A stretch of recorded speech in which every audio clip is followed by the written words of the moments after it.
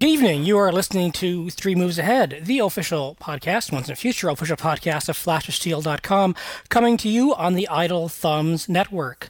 I am your host for tonight, Troy Goodfellow, and this is episode number 196. We have been doing this stupid thing forever. With me tonight are two very good friends, and one is our regular panelist, Dr. Bruce Garrick. Oh, hello, gamers. And then original panelist, our good friend from Quarter to Three and the other half of Tom versus Bruce, Mr. Tom Chick. Before we start, Troy, I just want to know if I can get anyone a cup of eggnog, let me know and I'll go do that. Do you have cinnamon? No, we have paprika. Does that go with eggnog? Oregano? One of those things. I don't think it's oregano. How about chive? Do you like chive with your eggnog? I do not like chive with my eggnog. Anyway, we invited Tom here because we're talking about playing games alone, something that he will be doing for the rest of his life. We have... Sorry, that was mean.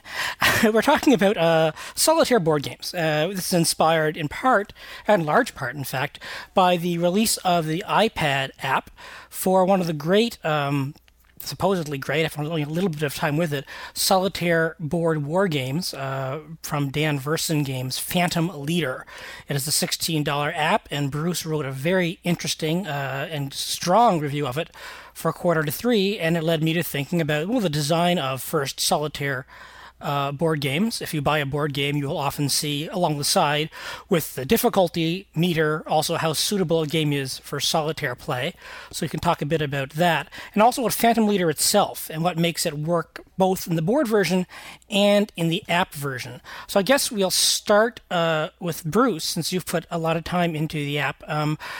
And in the board game itself, what's the strong point you think of Phantom Leader as first as an application? Because you play a lot of war games solo. Playing a war game solo is not a big deal. If there's an AI, this isn't a game with an AI. It's a board game that you play by yourself. There's kind of a distinction there. Well, yeah, I mean, it's really hard to compare a game with AI to a solitaire board game because they're meant to do two completely different things.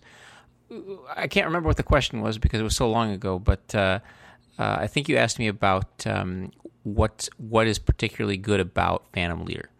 Well, there are multiple particularly good things about Phantom Leader, but it tells you a great story, and it is non-trivial to figure out a good strategy, and it generally, even once you sort of master the game and the system, it gives you a challenge. I think those three things are what makes the game interesting from a solitaire standpoint, which interestingly has to use a whole bunch of tricks that a regular sort of game against the computer or against an AI wouldn't really work, and it has to do a lot of things like show you the game mechanics. It can't hide anything because the game mechanics are actually part of the thing that makes the game so interesting.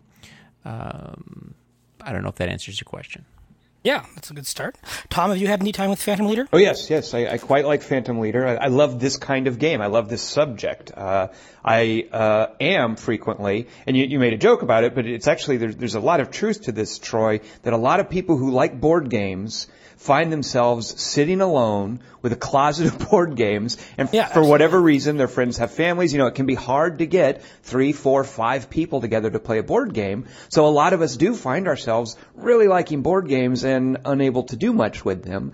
And that's where things like Phantom Leader come in. Now, I don't have Phantom Leader, the analog, the tabletop version, but I do have the iPad version, and it reminds me of a lot of other great sort of solitaire board games that I love, that I look forward to talking about in a moment. But one of the things that I really like about Phantom Leader, mechanics aside that Bruce touched on, I love the subject matter. I mean, as a guy my age, I'm really fond of the Cold War. I love the air war over Vietnam. I just find games that visit little corners like that and that visit them in that level of detail just fascinating. And that's that I would say is one of my favorite things about Phantom Leader. I had a little exchange with Bruce, which I hope we can get into because he's dead wrong, where I basically posited, you wait for this, here we go, Bruce, where I basically posited that Phantom Leader is the exact same, from a mechanics perspective, the exact same thing as a game called Elder Sign Omens that I think Bruce either hates or disdains or considers himself above, one of those three things. But I feel they're the exact same thing. I forgot. But I just love the fact that Phantom Leader visits this little specific niche of history. Yeah, I agree with you there. And if it's Tom's favorite, then it's even more my favorite that it has that history thing. So there. It does a really good job, I think, of capturing. I mean, it tries to capture a lot about the war of Vietnam. The fact it isn't just a war game, but there's this political track going on along at the same time that can limit the type of missions you can run. So you have this. I mean, you said, Bruce, this storytelling part, and it really tries to tell as much of the story of fighting the air war over Vietnam as it possibly can. Mm-hmm. Yeah, no, it definitely. I mean, the hallmark of a good game, I think, is that I should rephrase that. The hallmark of a good historical game is that it incorporates many historical elements into the game mechanics, but uses sort of interrelated and simple. Simple functions for each one, so that their interplay is the thing that causes you to have to go through multiple decision iterations. But each one has to be evocative of something, and I think that that the way that Phantom Leader does this is that it just explain to I'm sure many people who haven't played the game or are not familiar with it. It's like we all said, it's a game about the air war over Vietnam. But what you do is you actually control a squadron in quotes. It's not really. I don't think it's really a squadron from a historical perspective. But you have a group of pilots, and each of these pilots has abilities. They have air-to-air and air-to-ground capability. They fly different aircraft, although as you get later in the campaign, you're going to be flying mostly the Phantom II. And you each sort of turn in your campaign. The game is basically a series of missions that add up to a campaign. That's how the game is best enjoyed. And each part of the campaign, each individual iteration of the campaign story is a mission, and each mission attacks a certain target. And through a combination of the political state at the time of your mission, the level of intelligence that you have about your target, and the recon that you have, basically scouting out certain targets, all those things go into the decision that you're going to make about what target to hit. If you have a good recon, if you've been building up your recon score, you can choose from multiple cards because it's a solitary game. So you draw certain target cards. If you're only drawing 2 target cards, then you're stuck with. If you have 2 bad cards, you got to hit one of them, or you don't fly a strike that turn, which can be a viable strategy. But and then if you have good intel, then you can remove defensive counters before you fly the strike. And the politics track determines basically how important a target you can hit, because as we all know, the war in Vietnam had a lot of political considerations, and the sort of more embroiled you are in the war and the backlash against the war, that will lead you to not be able to hit the most important targets, and the most important targets happen to be the ones that gain the most victory points. So you have to sort of play the war in a certain way so that you have the political freedom to bomb the things that will get you the most victory points. But then you have to also fly missions that will get you good intel and recon, and try to balance all those 3 things. So yeah, like Tom said, I mean, it really captures the flavor. Dan Verson is a very talented designer. I think he's done a bunch of games seems to be particularly interested in air combat. He designed a fantastic series of games called Down in Flames. It's best played as it's a face-to-face game where you just kind of throw in. I think Tom actually had sort of painted this picture for me when we were playing the computer version of it, where he was saying, wow, I could really imagine this game being played face to face, where you're just kind of throwing cards at each other, waiting for the last person to sort of throw the final card that defeats the air maneuver or gets the final, the killing shot in. And he has a lot of back and forth in that sense. And he designed the first game, which I really wasn't that interested in. It was called Hornet Leader in 1991, and I didn't really find it. It didn't really kind of scratch my itch for air combat. It seemed sort of generic, at the time when you could. It was a Desert Storm was going on, and it wasn't particularly interesting to me as a game. And I think sort of Tom and I are the same age, and I think that I have the same interest in that period of history that Tom does. And so Phantom Leader is much more interesting to me than a game called Hornet Leader, where you fly F-18s, But the game is really about forcing you to make choices while you're playing against a system, the rules for which you actually already know. And that's the big difference between a system that you play against and an artificial intelligence, because the artificial intelligence is sort of making decisions behind the scenes. And in a solitaire system, you have to know exactly how the game is going to respond to anything that you do. I mean, you have to know that. So before you make any move, you pretty much know how the enemy is going to respond to that move, how your opponent, how the system is going to respond, and you still make decisions based on that, which means that there has to be a certain amount of randomness involved. Right. It substitutes randomness for an AI. So you either have, and in the case of Hornet Leader, actually in the case of most of these games I can think of, you have a combination of cards and dice that substitute, that randomness fills in where the AI would normally go. Yes. One thing that's great about Phantom Leader, the way it's structured, you mentioned this whole campaign thing, is that it really does run almost in a persistent way. This is not a game you just sit down and play and then you run the campaign and you're finished, because you can take these pilots and keep carrying them through mission after mission after mission after mission. They level up. Yeah, it's like an RPG. And so it does become, in this war game, role-playing game, you can have a pilot shot down and he's gone, he's MIA, and he's gone. He's can no longer be part of your crew. And unless he escapes from the prison camp. Unless, well, yes, I haven't had much luck with that. I've had no John McCain types. I love the emphasis. No, he didn't escape it. He could have escaped. He's mean enough. He's a badass. They put this emphasis on the search and rescue operations too, the SAR. Like that's a whole sort of subsystem in a way. Like how do you deal with a pilot that's shot down, and the way the cards feed into that. I like that a lot. Yeah, I agree.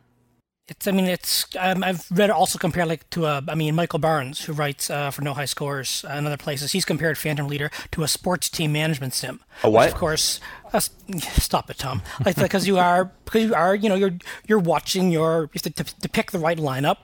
You have to pick based on the skills for the opponent you're facing or the mission they're on, and there is this sense of progress through an entire campaign all the way through. And I think this is probably one of the I've listened to that Rob Davio is big on pushing in board games, Sunrisk Legacy, this idea of persistence, this idea that a game can continue beyond the single session, that it is a world you're building and it's something you can do in a board game and not just have it live in this computer game world. Right. That it's not always a fresh reboot. I think Phantom Leader does that quite well to a great extent through using this really evocative era, really strong mission design, and forcing really important, tough choices all the way through. Does Phantom Leader, though, it doesn't do that persistence from game to game, though. It's not like a metagame persistence, though. You're right. Well, and I would argue that that's actually a big failing that it has in the computer version, not in the board version. But, who designs an iPad app without achievements or some kind of persistent, high score? I would love to have a record of, the pilot that scored the most air-to-air kills in, one of my, campaigns, or, have the pilot with the most SAM site kills or the most air to ground target destroyed, and it doesn't record any of that, which to me is crazy. Or the pilot that earned the most experience points, or the pilot that destroyed a target with the most stress while he was under the most stress. The stress is a characteristic that pilots get when they get shot at and try to evade. I mean, there are all these things that could have been in the iPad app, and they're not. And it's really kind of baffling to me. I don't understand why, especially since, and this is the big thing that people are complaining about, is that the app costs $15. Yeah, this is not a cheap $5. No, and I would argue that I can't speak for anybody for how much a $15 means to them. It certainly was worth my $15, but sure. I don't know how what that means to anybody else. But I love that Bruce's complaints remind me when you say that, even though I know absolutely nothing about these kinds of games. When I hear you talking about saving those stats, Bruce, isn't that absolutely like what all these sports tracking games do, like who hits the most RBIs in one season? Yes. So it sounds exactly like that kind of thing. But I will tell you, yes. Right, exactly, because you want to know which player to put up for the kicking when the touchdown comes up. Right. But you know what game does do that, Bruce? A little game called Elder Sign Omens. Just so you know, that will store your high scores, and you can click on it, and you can get a breakdown for why you have so many points. So. Okay, you mentioned this game twice, so clearly you want to get onto this discussion here, Tom. I know nothing about Elder Signs Omens, so why don't you? And you said it's a good solitaire game. Well, yeah. So here, I think Bruce is particularly kind of adorable when he takes this this perspective towards history as having some kind of exceptional standing that other narratives don't have. So what I think all of these solitaire board games are about, and this is how Bruce started talking about Phantom Leader, is it tells a story. You get a story from this, and there's no reason there's nothing that history can give you that you can't get from, say, fiction or the Cthulhu mythos. I agree. So that's why, I see Phantom Leader as every bit as good as and in the same boat as something like Elder Sign Omens. There's a great tabletop solitaire game I want to talk about that Alan Emmerich's company, Victory Games, made called Nemo's War, based on 20,000 Leagues Under the Sea. Yes. I love that thing. Yeah. So I feel that the point of these games, at least for me, I love the trappings of the Cold War. I'm fascinated with that episode of history. It means a lot to me personally, but I can get just as much from a game that taps into the Cthulhu mythos the same way. And that's what Elder Sign Omens is. There's a big, huge, messy co-op board game called, is it Arkham City?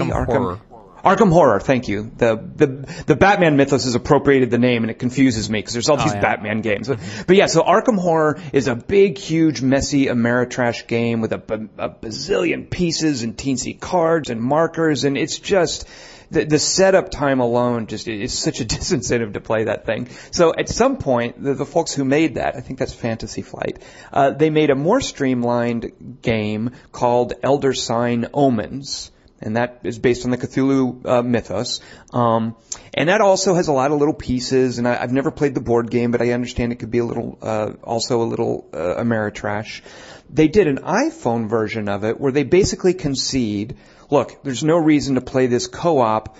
You can if you want, but it also works just fine as a solitaire game. So that's what Elder Sign Omens is. It's a solitaire game where you have, just like you have a squadron, quote unquote, in Phantom Leader, you have a team of investigators. And they're just little markers you use to move around a board and do dice challenges that represent little Cthulhu horror-oriented situations. And what you're trying to do is beat whatever elder god you've drawn at the beginning of the game. So it's that same kind of thing where you're using dice. There's cards that represent the challenges that you draw to fill in where normally an AI would be. And what you get from this whole thing at the end is a story. Ashcam Pete the hobo and the medium and then the hard-boiled detective and my archaeologist. They got all these magic items and they got a stick of dynamite and the hobo has his cigarettes to recover stamina and they killed Cthulhu using these things. So it becomes this narrative with dice and cards where an AI would be. And similarly, Nemo's War I think a lot of us, even if you haven't read 20,000 Leagues Under the Sea, we are culturally familiar with a lot of the trappings of it. Who hasn't read 20,000 Leagues Under the Sea? Do you know Troy, somebody who hasn't read that? I do, yes. Hey, no, Troy, have you read that? Yeah. I'm sure there are anybody hear that. I'm sure many people have not, but I'm sure they've seen the movies. Well, even then, I rewatched the movie. The movie's terrible. That thing is just ridiculous. But it is, this idea of adventuring in a submarine. Jules Verne totally. If that doesn't tap into a kid's imagination, I don't know what would. So that's the same kind of thing, is it uses the trappings and the little bits and pieces of adventuring under the sea in the 19th century to create a narrative, a story. Mm-hmm. It's your units are the Nautilus and Ned Land, the Canadian harpooner, and Professor, what's his name, Arondack, whatever, and his sidekick. And these are your resources that you're spending, and you're drawing cards for treasures, and you're fighting ships, which is die rolling. And then at the end, you've got a score. And it spins out a story. So I don't think, Bruce, when you sort of implied that with Phantom Leader, it draws in all these little trappings of history. I think you can just as easily do that with fiction. I agree with you. I completely agree with you. Unfortunately, the game that you described, the Elder Cthulhu Signs, right? Whatever it's called, that doesn't do that. So that's what the problem is. So how does that not do that then? Well, see, the problem is that you have to roll these dice which have like a monster or a they're symbols. There's like a little skull symbol or a tentacle symbol, right? What's that called? A magnifying glass is on there, like a scroll. Right, that represents clues. That's not on the dice, but that is one of the icons. It's a very, I think, to save on localization costs, it's a very icon-based design. Right. Yeah. Well, which is fine with me, since an excellent game that is along the same lines with the dice, War of the Ring, uses the same kind of symbols on the dice. The problem with the game that you're describing and the game that I'm describing is that there's a fundamental disconnect. I don't think the symbols or the mechanics of the game don't adequately convey the action that's being performed. And that's the thing that I think is the problem, because the player in Phantom Leader sort of goes into the game with the understanding or an expectation, it's more of an expectation, that this weapon system will perform differently than another weapon system, and that this missile has sort of this amount of chance of hitting something, whatever. And the sort of decimalization, the Phantom Leader die is a 10-sided die, and you sort of have this decimalization where you can sort of stratify risk based on your understanding of a historical reality, which then is reinforced by you seeing the die roll, you seeing the numbers on the counters. The Elder Lovecraft Arkham game that you like so much has... It's a very abstract in the sense that you roll some dice and you have a clue, or you have a fire, or you have a octopus, and I don't feel like if I'm shooting a shotgun, as you keep using as an example, I don't feel that I'm going to get I don't feel like I should be able to get 3 octopuses out of my shotgun. And that's the problem. So what you're saying, Bruce, is that there's a marked lack of decimalization in Elder Sign Omens. I would call it realism. So here's what's going on there, and I think it taps even more into this idea of these games as storytelling devices. If I'm telling a story, I am never going to, in the course of my story, unless I grew up playing Dungeons and Dragons around a tabletop, which I did, but I've moved past that. I am never, in telling my story, going to say, and then Boromir got hit by an arrow that rolled a 20, and the critical hit killed Boromir. No, you do not say that in a storytelling. You just say, and the orc shot Boromir in the head, and Boromir died, and it was tragic. You don't bring up the orc's die roll. That's not part of the story. Now, when we mathematically recreate those stories, we need those die rolls. Fair enough. What Arkham, you've got me saying it. What Elder Sign Omens does is these symbols fill in for the numbers. But I disagree that they do so in a nonsensical way. For instance, skulls represent physical damage. If you have a shotgun, you can use that item to change a die roll to a skull. So that when you have a challenge that requires basically brute force, hey, beat up a cultist, that's going to require 2 skulls. You know, if you get a tentacle, which represents like arcane insanity, basically, that's not going to help you just against a basic cultist. You need skulls. So if you bring a shotgun in, and this isn't going to be immediately apparent until you've played the game and sort of parsed the system in your head. I realize it looks a little weird, but if you bring a shotgun in, it's going to help you turn your dice over to skulls, which represent brute force. I mean, that kind of thing is there, but it's not numerically represented. It might as well be. You could just say every 1 is a shotgun hit, every 2 is arcane power, every 3. I mean, you could do something like that, but they've instead opted to go for these symbols. And while I grant that it can look nonsensical at first, I do maintain that there is a method to the madness there. Okay. I agree with you, and I mean, that's an excellent defense of it. And, you know, as somebody who's wrong, you've done a great job of being wrong, and I really commend you on doing that. But I still think for me there's the inability to also calculate the probability easily. Sure. It leads to and I agree with you. Nobody is going to tell you what their THACO number is. Mine, by the way, is 12. Oh, perfect, good. So that's actually very high. I know. I think I've heard that. I saw that on McNeil Lehrer report about what the high THACO numbers were. But no, the point is that it's not so much about the number that you roll, but the internal sort of internalization of risk stratification and what is risky and what you expect to be not riskier or dangerous, and you performing these actions based on that risk stratification, and then getting results thinking, oh, you know, I risked a lot and I succeeded and got a good result, and the story moves on. And I think there's a little bit too much of a disconnect for me in Providence, Rhode Island, Miskatonic game.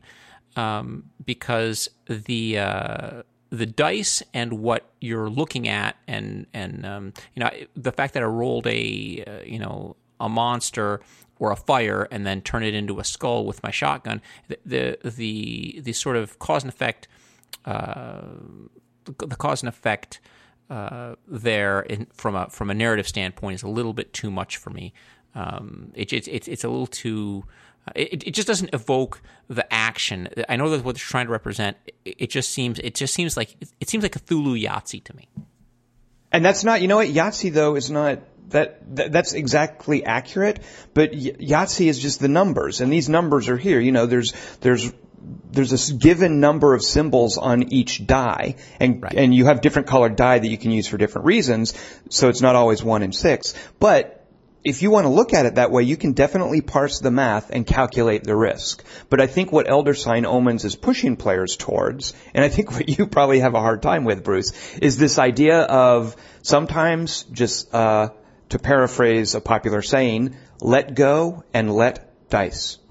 You know, you just have to... interesting, yeah. Yeah, you just have to, just let the dice do it, and the numbers, I think, encourage this mathematical approach. This, okay, what are my odds? And some people like that, some people don't. You could take that approach with Elder Sign Omens, but I think the intention of the design is to skew away from that. Okay, so that's fair enough. Makes sense to me. So, can you think of what makes a bad solitaire game? I've played any solitaire games, solitaire board games designed to be played alone that really stand out, and what you think separates them from Elder Miskatonic Schoolgirls in Trouble. I want to play that game that you just mentioned, Troy. And Phantom Leader. What separates them? Can you guys each of you bring one? Bruce, do you? Because I have one comes to mind for me. Do you have? Are all solitaire games good to you, Bruce? Oh, I mean, not all solitaire games are good, but some of them are. I don't Less really good want to than talk others. Yes, in a certain sense. I don't want to talk about bad solitaire games. I can talk about a different kind of solitaire game, which 'cause I don't actually play a lot of bad solitaire games. If I don't even consider a game unless I've heard a lot about the game and that it's good and try it out. There's a game called Ambush, which is sort of legendary among board game players. It was one of the very. Oh, you know what? That's fine. I'll give you two examples. Ambush breaks down. It's a sort of a squad leader replacement. I think it was made for the same squad leader audience for people who desperately, like me when I was a kid, wanted to play squad leader, but they didn't have a lot of opponents. Actually, I was luckier than most. I had several kids in my school who wanted to play squad leader. We used to play some serious squad leader when I was in 8th grade. But so what it would do is it would sort of give you these missions, and you would have to when you got to various points, you could you sort of revealed there was a mission log that sort of told you what to do at each stage of the mission based on what choices you made. It was almost like a choose your own adventure, but it was a little more sophisticated and used a map and dice. The problem was once you learned what the responses were going to be, you sort of played through all the branches and figured out what was going to happen. The game ceased to be interesting because it was all about surprise. It was a game that held an awful lot of held your attention. You had no idea what was going to happen. It was one of the few games I've ever played where you really didn't know what was going to happen, other than a tabletop kind of role playing game. This is the one that had the little sleeve with the numbers. Yes, exactly, for the scenarios. Exactly, Okay. the sleeve, so you could you would hide the other possibilities, and it had I think there were a couple expansions for it because it was so popular. There was a Purple Heart was one of them, and Move Out, I think. Move Out was the first one. The Purple Heart was, I can't remember. Anyway, bottom line is that game is great until you've basically played it enough and realized what it's going to do, and then it's useless. So. But I definitely got my money's worth out of my copy of Ambush. And then I have another example, but Tom has to talk first. So I don't necessarily think this is a bad game. It's one that I think doesn't quite do enough. Like, I think it's an insufficient game, maybe. And I believe this is from a series. I only know it, like I know many board games, for its iPad version. And I'm going to try to pronounce it, so excuse any mangling that I do with accents here, but here we go. This game, I believe, is called La Vie en Masse. Did I do that right? How did that sound? Are you speaking Swedish? That was French. How dare you? Oh, wow. Levy en masse. I don't know. Yeah. But it's the French Revolution solitaire board game thing. Wow. And I love the idea of it. And it even the production values, like the map looks kind of cool, and you get this little goofy screen that comes up when you fight a battle. But it's simple to a fault. Like, it's the sort of thing where once you look at it, once you've played through it once or twice, the actual systems themselves are just way too simple to merit much replay value. And the way it works is you simply have a deck of cards, each of which represents an event associated with the French Revolution, and you turn over a card and it's going to modify some die values and maybe move a couple of armies along a track. And it's all about trying to keep control of Paris while Prussia and Austria and the British army, and I think there's even an army counter for the masses, while they converge on Paris. And then you have a track for each of the three competing political philosophies, despotism, the monarchy, and then you represent the republic, and you want to keep that track up. So it's all about just finessing the rolls of D6s. It's very simple. I think the appeal of it is that you shuffle these cards, and so the sequence of events is random. And I don't know the French Revolution enough to really appreciate the importance of what Pope said what about which king's relation. Like, that's what the cards are, those kind of things. So a lot of the nuance of that is lost on me. But I would love something that's that simple, that streamlined, that fast, with, say, the Civil War or the Cold War, for instance. With different subject matter, I could see that working. That even though the system is so simple, it's just a D6, that it all comes down to shuffling events. I think that could work with subject matter that appealed more directly to me. So if you're really into the French Revolution, I can see Lévi-en-Masse being really compelling. But for me, I feel like that's an example of it didn't do enough to get me interested, to make me care about these things that I didn't know about, which other games have done. That's how I came to the Civil War, is playing Civil War games. I was like, wow, this is awesome. I want to know more. Lévi-en-Masse seems like it's built for people who already know that kind of stuff.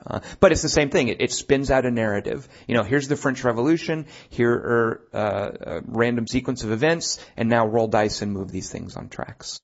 Troy, how about you? You haven't talked. I don't play very many solitaire board games. I mean, I'm one of the people who has a lot of board games that I'm like Tom, just no one to play them with. But they're solitaire board games. You don't need anyone, though. You should then have more solitaire. I think I have Phantom Leader, and I have Versen's World War II one. Didn't he do a Rommel's War one? Because I have one as well. Yeah, this is the one in Europe. I forget what it's called. I have to look it up. I have one that he did on North Africa. That's just a little map of North Africa, and it's solitaire. I don't even know if that has cards. It might be all dice. But Versen has done a few of these, hasn't he? Yeah, he's done a bunch of them. There's U-Boat Leader, which one of the quarter to three Charmers endorses as I think the best of the Leader series. So I'm very interested to try that out. I haven't tried it out. And by the way, just a quick plug for, again, Nemo's War. Nemo's War is a lot about, stalking the seas in a U-boat, and trying to sink shipping. It plays on some of that. It's not, I doubt it's as robust, of course, as the U-boat game that Dan Pearson did. But some of the same mechanics. There'll be a link to this at the bottom of the podcast. I do want to... There'll be a lot of these. I do want to talk about a couple games. There's a game called Patton's Best, and a game before that called... B-17 Queen of the Skies, which was sort of a revelation to me when I was younger, and I think it was probably my first solitaire board game, and that's an example of I think it's a bad game, in the sense that there's no game to it. You sort of you have a B-17 and you fly it. You sort of it decides your mission for you, and then you fly and you move from zone to zone. You get attacked by fighters. And you basically shoot at the fighters until they shoot you down, or you drive them off. There aren't really many decisions to be made. I mean, if a fighter's coming at you from 6 o'clock high, then you fire at him with your tail guns and your top turret. You just basically anything that can shoot fires at the fighter, and then the die rolls decide everything. And but when I was at a different age, it was very compelling to me, because I was playing through these episodes that I had read endlessly about, the raids on Regensburg and Schweinfurt and the strategic bombing of Germany and these horrible casualties that the 8th Air Force took, and it was just a way for me to go through and tell my own story about the history, and from that perspective, it was very effective. Your goal was to get a crew, or your individual. There were individual crewmen for each station. You had a pilot, co-pilot, engineer, navigator, etc. And when they got to 25 missions, they got to go home. And they were rotated out, and they had survived, and it was a big thing. And you would keep track of how many, the bombardier, how much on target was he, and your gunners, how many aircraft did they shoot down, that kind of thing. So the game it was basically, as Tom would say, and this is a new Tom Chick thing, let the dice do the work, or jump into a barrel of dice, or whatever he said earlier. The same, Bruce, is trust in God, but roll your dice well. Excellent.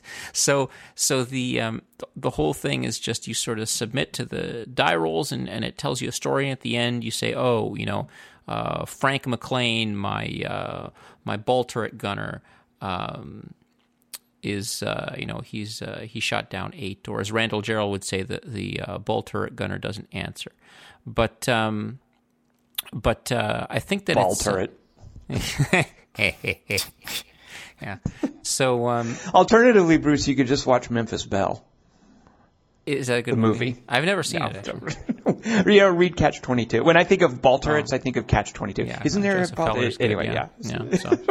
But so are you holding this up as a good game or a bad game? Because you're making me kind of want to play it. I don't know. It's pretty equivocal. What do you think? I mean, this is all this is all interpretation. What would you do with that kind of game? Well, it sounds like one of those things where you don't have a lot of choice. Like when I talked about Levy en Masse, you always want to do the same thing in that. Like there's never really a lot of option. You keep your Republic score high so it helps your battle rolls, and then you just roll the dice based on what's coming at you. Right. So it seems like it's got a kind of a passive sense to it. When I play Elder Sign Omens, I'm making difficult decisions about what investigators to send where. What am I going to risk? And Phantom Leader, by the way, the same kind of thing. Yeah. So it sounds like what we're saying is that unless there's some strategy to it or sense of flexibility or a solid risk-reward foundation, if you're just reacting to things the system is throwing at you, that doesn't make for nearly as replayable or as good a solitaire board game. Yeah, I mean you're definitely reacting. It's all about reaction. I mean, something happens, a Messerschmitt shows up, at 12 o'clock, and you have to either fire at it or not fire at it, and there's really no disincentive to fire at it. You know what that reminds me of a bit, Bruce? And these are kind of like an analog, I think, to solitaire board games. Mm-hmm. There was an iPad release of one of those choose-your-own-adventure books that involved rolling a die when you have to. It was called Blood of the Zombies or something. It was wretched because it was so poorly written, but it was also based on you get to this point, you roll a die, and it tells you which pages you can turn to. Mm-hmm. And you're just reacting. A die roll happens, and you choose one of two things. It's almost like a multiple-choice question where you're just going to see what's behind each choice. Randomly pick between these two doors. Who cares? Mm-hmm. So it sounds like the worst of those kind of choose-your-own-adventure books. It is the worst, but it's not the worst, because I think that with solitaire game, first of all, you have to start from the bottom line that people who play board games get some sort of satisfaction out of a sort of an aesthetic reinforcement, whether it be tactile or visual or some combination of those things, of something that they're interested in. So, nice. You want to, if you like airplanes, you want to see an airplane and you want to fly the airplane. And if your airplane is in a bank, then you want to be able to know that it's in a bank. You put a little bank counter on it. You put a counter down that shows the airplane in a bank. You're getting that feedback. And I think that a good game or a good solitaire game allows you to sort of touch all those little aspects of the thing that you're interested in and say, oh yeah, I know what this radar, in Phantom Leader, I know what electronic countermeasures are. Oh, I can put a countermeasures counter. Oh, that countermeasures counter has this ability to defeat surface-to-air missiles, but it's not, it's basically I get a 40% chance of doing that. And as long as you give the player the ability to interact aesthetically or in a tactile way with that thing that he's interested in, then that player is rewarded. So I think that the decision-making aspect, the game aspect of a board game is only part of the. It was only part of the equation. I was kind of taken. Not aback, but I was thought about the show Shut Up and Sit Down. Yep. With what's Quinn's? Quinn Smith and Paul Dean. It's Smith, a great. It's a great. It's one of my favorite board game shows. And in fact, they just Paul Dean just wrote a post about Ambush last week. Really, I have to go read it. I didn't see it. So I remember Paul is Paul and Quentin Smith is Quinns, but Quentin Smith obviously had written for Rock Paper Shotgun. Read a lot of his stuff, was very good. But he was, I think you pointed me to it, Troy. He was doing a video review of Phantom Leader.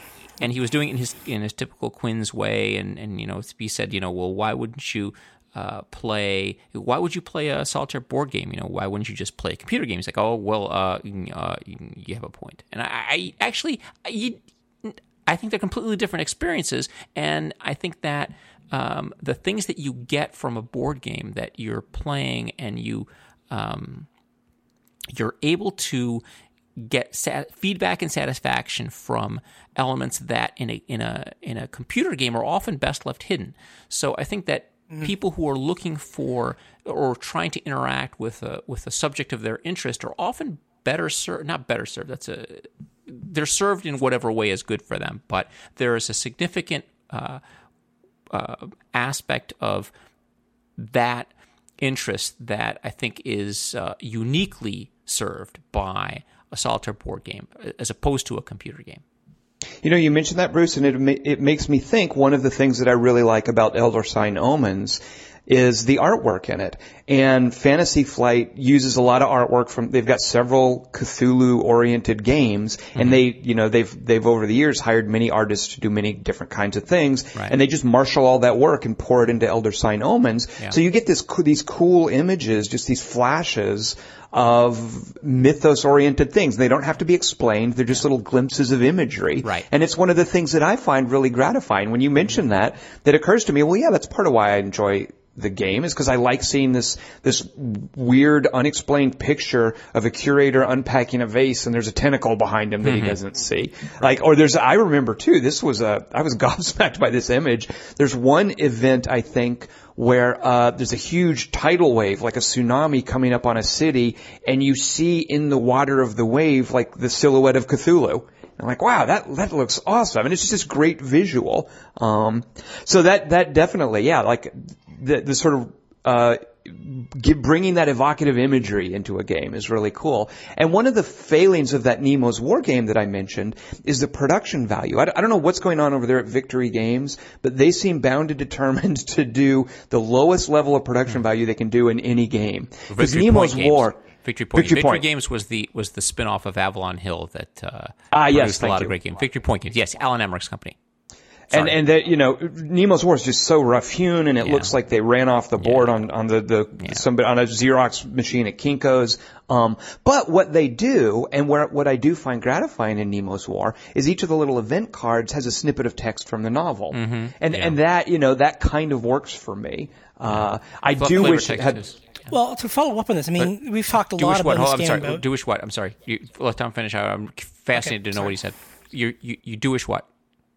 Tom. I do wish that visually, and as far as the production value of the pieces, this would be such an incredible game if, for instance, it had visuals like. There's a little indie game called Ancient Trader, where you moved a ship around, and the artwork on that was stunning because they took this almost Monty Python-esque approach to, and it looked like those old sepia-toned maps of the world. And it had this combination of whimsy and mystery and comedy to it. And I can't help but think if Victory Point Games would marshal that, would hire someone to do that kind of art, and if they would pay for really good components, Nemo's War would regularly have a place at my kitchen table. Yeah. Levy en Masse is also Victory Point Games. I did not know that. That makes sense. Okay. So that's something. So you've mentioned 2 Victory Point games. So that's. So I looked that up to check it out. So Levy en Masse. There's 2 Victory Point games. So following up on this, I mean, we talked a lot on the show about theme and mechanics. How you can have a really good theme or really good mechanics, and sometimes you can have great mechanics and a lousy theme. We've talked about mini board games that have very shallow themes and deep mechanics, etc. So it seems like both of you are arguing, and I think you're right here, that in a single-player game, really the theme can get you through a hell of a lot. I think the theme is the hook. Yeah, I mean, that's what hooks you in. The theme's always a hook, but I think that maybe the theme can even sustain you past a lot of other things, because you're playing by yourself. It's not like you have to convince yourself with other people. Like, I think that because the system is so exposed, maybe you're willing to forgive more. So I'm putting this out there because I think the theme really is because you're both really talking about, because I mean, Tom, you say, Levy en Masse doesn't work for you at all, pretty much. You pretty much chalk it all to the theme. No, the mechanics. No, the problem with Levy en Masse is it's such the simple mechanics. It's real deterministic. You always push up your Republic score, and then you just let the dice handle what may. Like I just feel the game system in Levy en Masse is just so threadbare. If it was about the Civil War, would you think you'd be more forgiving of Well, it? yeah, I think, but that's almost true of any game. Like I would suffer through a lot more if I loved the theme. Nemo's War, for instance. I love 20,000 Leagues Under the Sea. I love Jules Verne. I love that kind of whimsy. So I don't mind that it's butt ugly. That doesn't bother me nearly as much.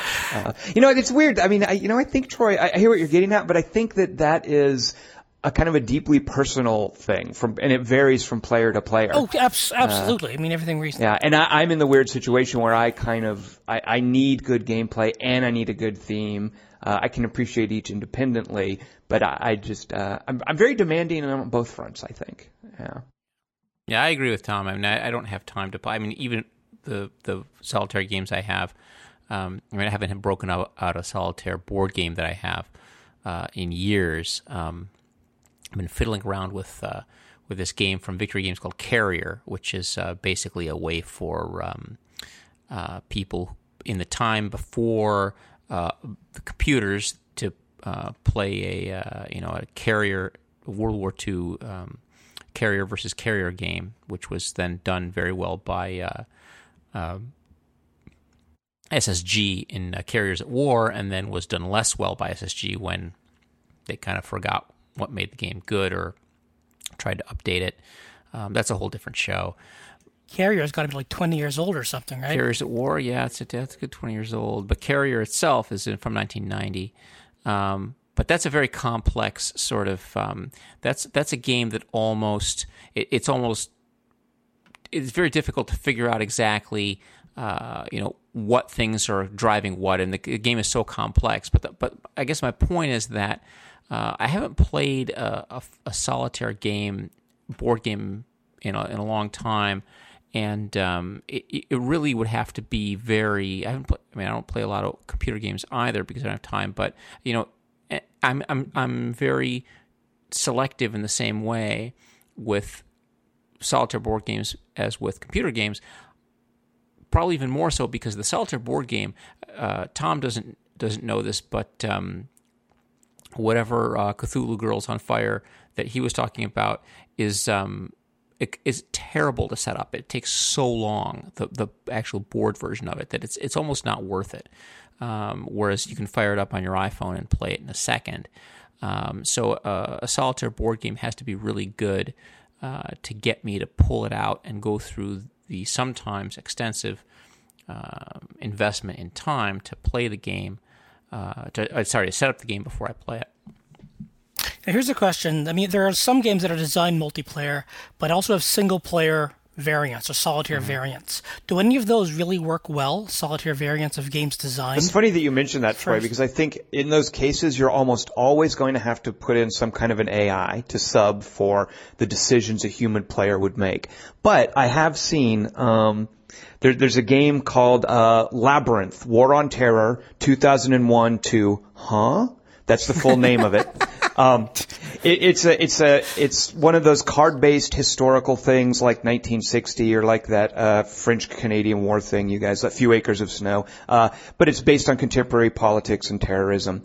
And there's a solitaire variant in there, which, having played the game multiplayer, having read the rules on how the solitaire would work, I look at that and I think, no, that has no interest. You're basically just turning over cards and doing rote moves for what another player would do. Like there's a very simple flow. I say very simple. There's an extensive flow chart for what you have the other player do based on different things. And it's just what an AI would do. It's just like, hey, instead of us having an AI maneuver this flow chart, fill in and make the other player's moves for him. So I kind of feel like a good solitaire game has to be built as a solitaire game and not a version of a multiplayer game where you put a flow chart or an AI in place of the other player. Right. I agree with you. You have to ultimately a good solitaire game is going to break down to you learning the system and then the designer having calibrated the system such that even when played optimally, the random element makes it possible to lose. And so it's calibrated so that a good player will still lose occasionally because of the dice and will experience that loss not as and this is where the hook comes in, not as a failure of probability, but as a success of the story being told in a way that took an unlikely turn, but still was satisfying. Bruce, do you know of, or Troy, you might know this one. I remember when I was a kid, owning some solitaire board game based on, I think, a British commando raid on some Nazi submarine pen. Raid on Saint-Nazaire. Yes, thank you. And you're saying Nazir, is it? Yeah, that's right. That's Nazir, right. Yeah. Is that good? Because I remember that as a kid, and that was one of those things where I can't get any of my friends to play, whatever multiplayer game I owned. So I remember breaking that out and being kind of fascinated with it. Do you remember how that works? I never actually owned that game. I had a friend that owned it, and we tried to play it, and I don't think we actually even played it. We were trying to play it together, kind of solitaire, and that was like in 7th grade, I think. Well, you guys were doing it wrong, it sounds like. Yeah, I think we were doing it wrong. Yeah, I remember the game. I actually very much remember trying to play it, but I don't remember a lot about the game. That's something that I have to look back up and see. I do remember the game. I actually remember the cover of the game because I remember that box. He's like, "Dude, come over. We'll play this game. It's like a solitaire game." I was like, "Oh, that okay." Sounds great. You can watch me. Well, no, but here's the thing. Okay, let me tell you something. Some of the most, and this goes to computer games as well. Some of the most satisfying computer game experiences I've ever had were multiplayer single player games. Where yes. I mean, that's how I played both XCOMs. Is I didn't play them myself. I played them with a friend of mine where I would go over to his apartment and we would sit there and we would switch off missions.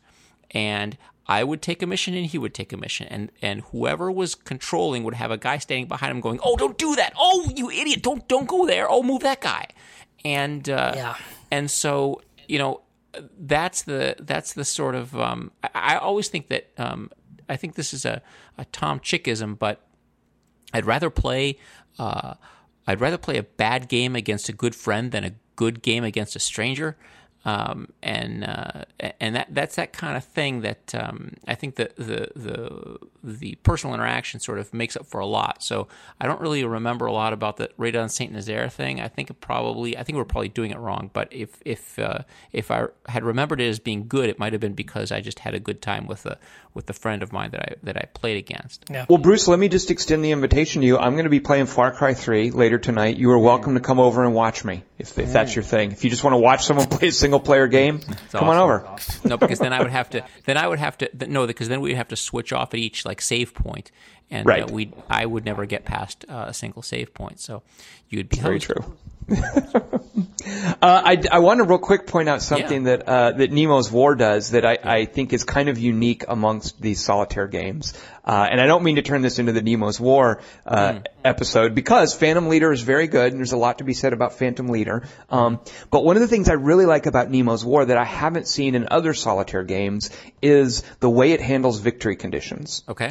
Because normally it's very clear what you need to do. You need to beat Cthulhu. You need to knock a certain number of markers. You need not let him get a Doom track up a certain level and do hit point damage to him. That's always what you do every game. Phantom Leader is great with playing with the objectives based on the cards that come out and the intel. Bruce, you talked about that.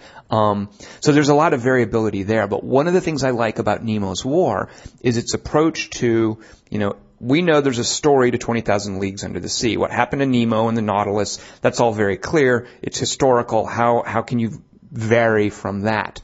So what they do with this game is they play with the idea that Nemo himself is a mysterious character, and you don't know what it was that guy wanted.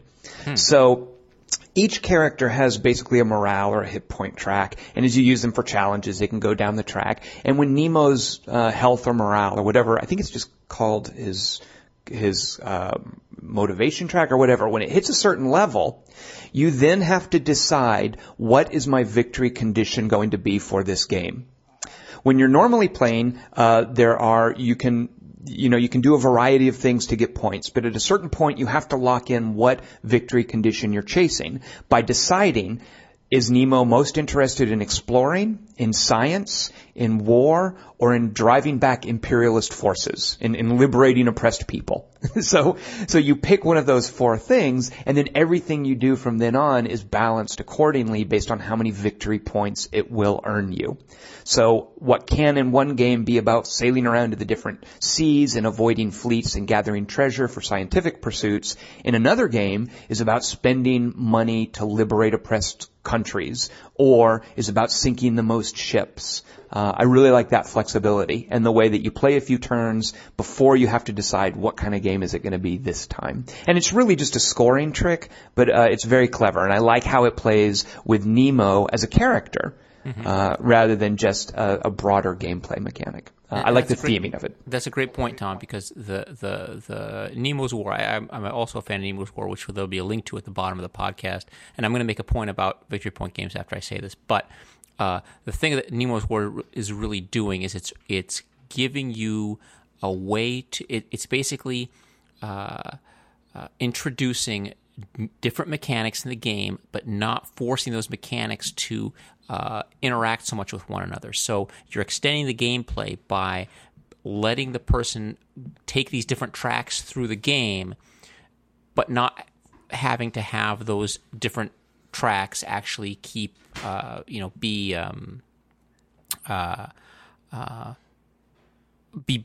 balanced with each other. I'm not putting this well. I guess the point is that you're going to play the game differently based on the types of victory conditions, but you may not play that a certain victory condition in a series of playing. So as you experience those different victory conditions, you extend your gameplay. But here's what I want to say about victory point games is that the poor production values are actually part of the goal of the company, which is that it's trying to it's really trying to give people or a chance to design games themselves, and therefore it's opening up the sort of the idea of game publishing to the most the widest range of designers possible, and that means that they can't spend a lot of money on any individual game. If they were going to really put a lot of resources into publishing, then they would have to choose the best designs and sort of put them out there and invest all their money in those. And Alan Emmerich's goal is to sort of get people to design games, and you can design a game and have an idea, and he gives you a way to publish your game, and you go ahead and do it. And the downside to that is that the physical production values on the game is not necessarily going to be as high as people would expect. But I think it's an interesting trade-off, and I wouldn't... it is. We should probably get Mr. Emmerich on the show. I would totally support that. All right, so we should be wrapping up here since we're past our hour mark. We usually have. So Phantom Leader, it is $16 on the iPad, but I think it's well worth the money. I think Bruce is right. There really should be some achievements or some way of tracking stuff a little better than it has. But the Out of the Park Baseball app doesn't have that either, really. You actually can do that with Phantom Leader if you just keep a pad of paper handy. Yes, Tom. I don't know about you guys. Notebooks. But one of those would be great, but I don't know about you guys, but I have in every board game I own a high score sheet. Am I the only one who does that? Like where you play a game and you write down the scores, and really? Come on. Nobody else, neither of you does that. Come on. I only do that if the game provides it, like Lord of the Rings cooperative game. So unless it's officially sanctioned, Bruce, you will not keep high scores. Well, because it would be unrealistic. Because that means that if it doesn't have it, that means it didn't happen in real life. You know what? If you're listening to this podcast and you do this, I want you to post in the comment section. I don't want to sit here and think I'm the only one doing that. Come on. If you introduce it outside of the box into the game, you've officially modded the game. And Bruce isn't a modder. Modding. You've made that very clear. Okay, so thank you, Tom, for coming on the show. It's always a pleasure. Thank you for having me. It's good to be back. Bruce, we'll see you again sometime soon, I know. You will see me. Say goodnight, all. Good night, all. Oh, yeah. Oh, yeah. This is not bingo, Monopoly, I'm past go. Go ahead and deep throw. Folk chick, skin colors mocha. Sally and Sonia put the on my. strike it like bowling. Now like you're yawning. It's 6 in the morning. Sleeping on me, probably in the coffin. I'm hotter than the end of August. I'm awesome, awesome. Repeat it to your grandma and uncles. My mother's tigers, no dad, but I'm the. This the last supper. Look, no hands. I'm a bread cuffer.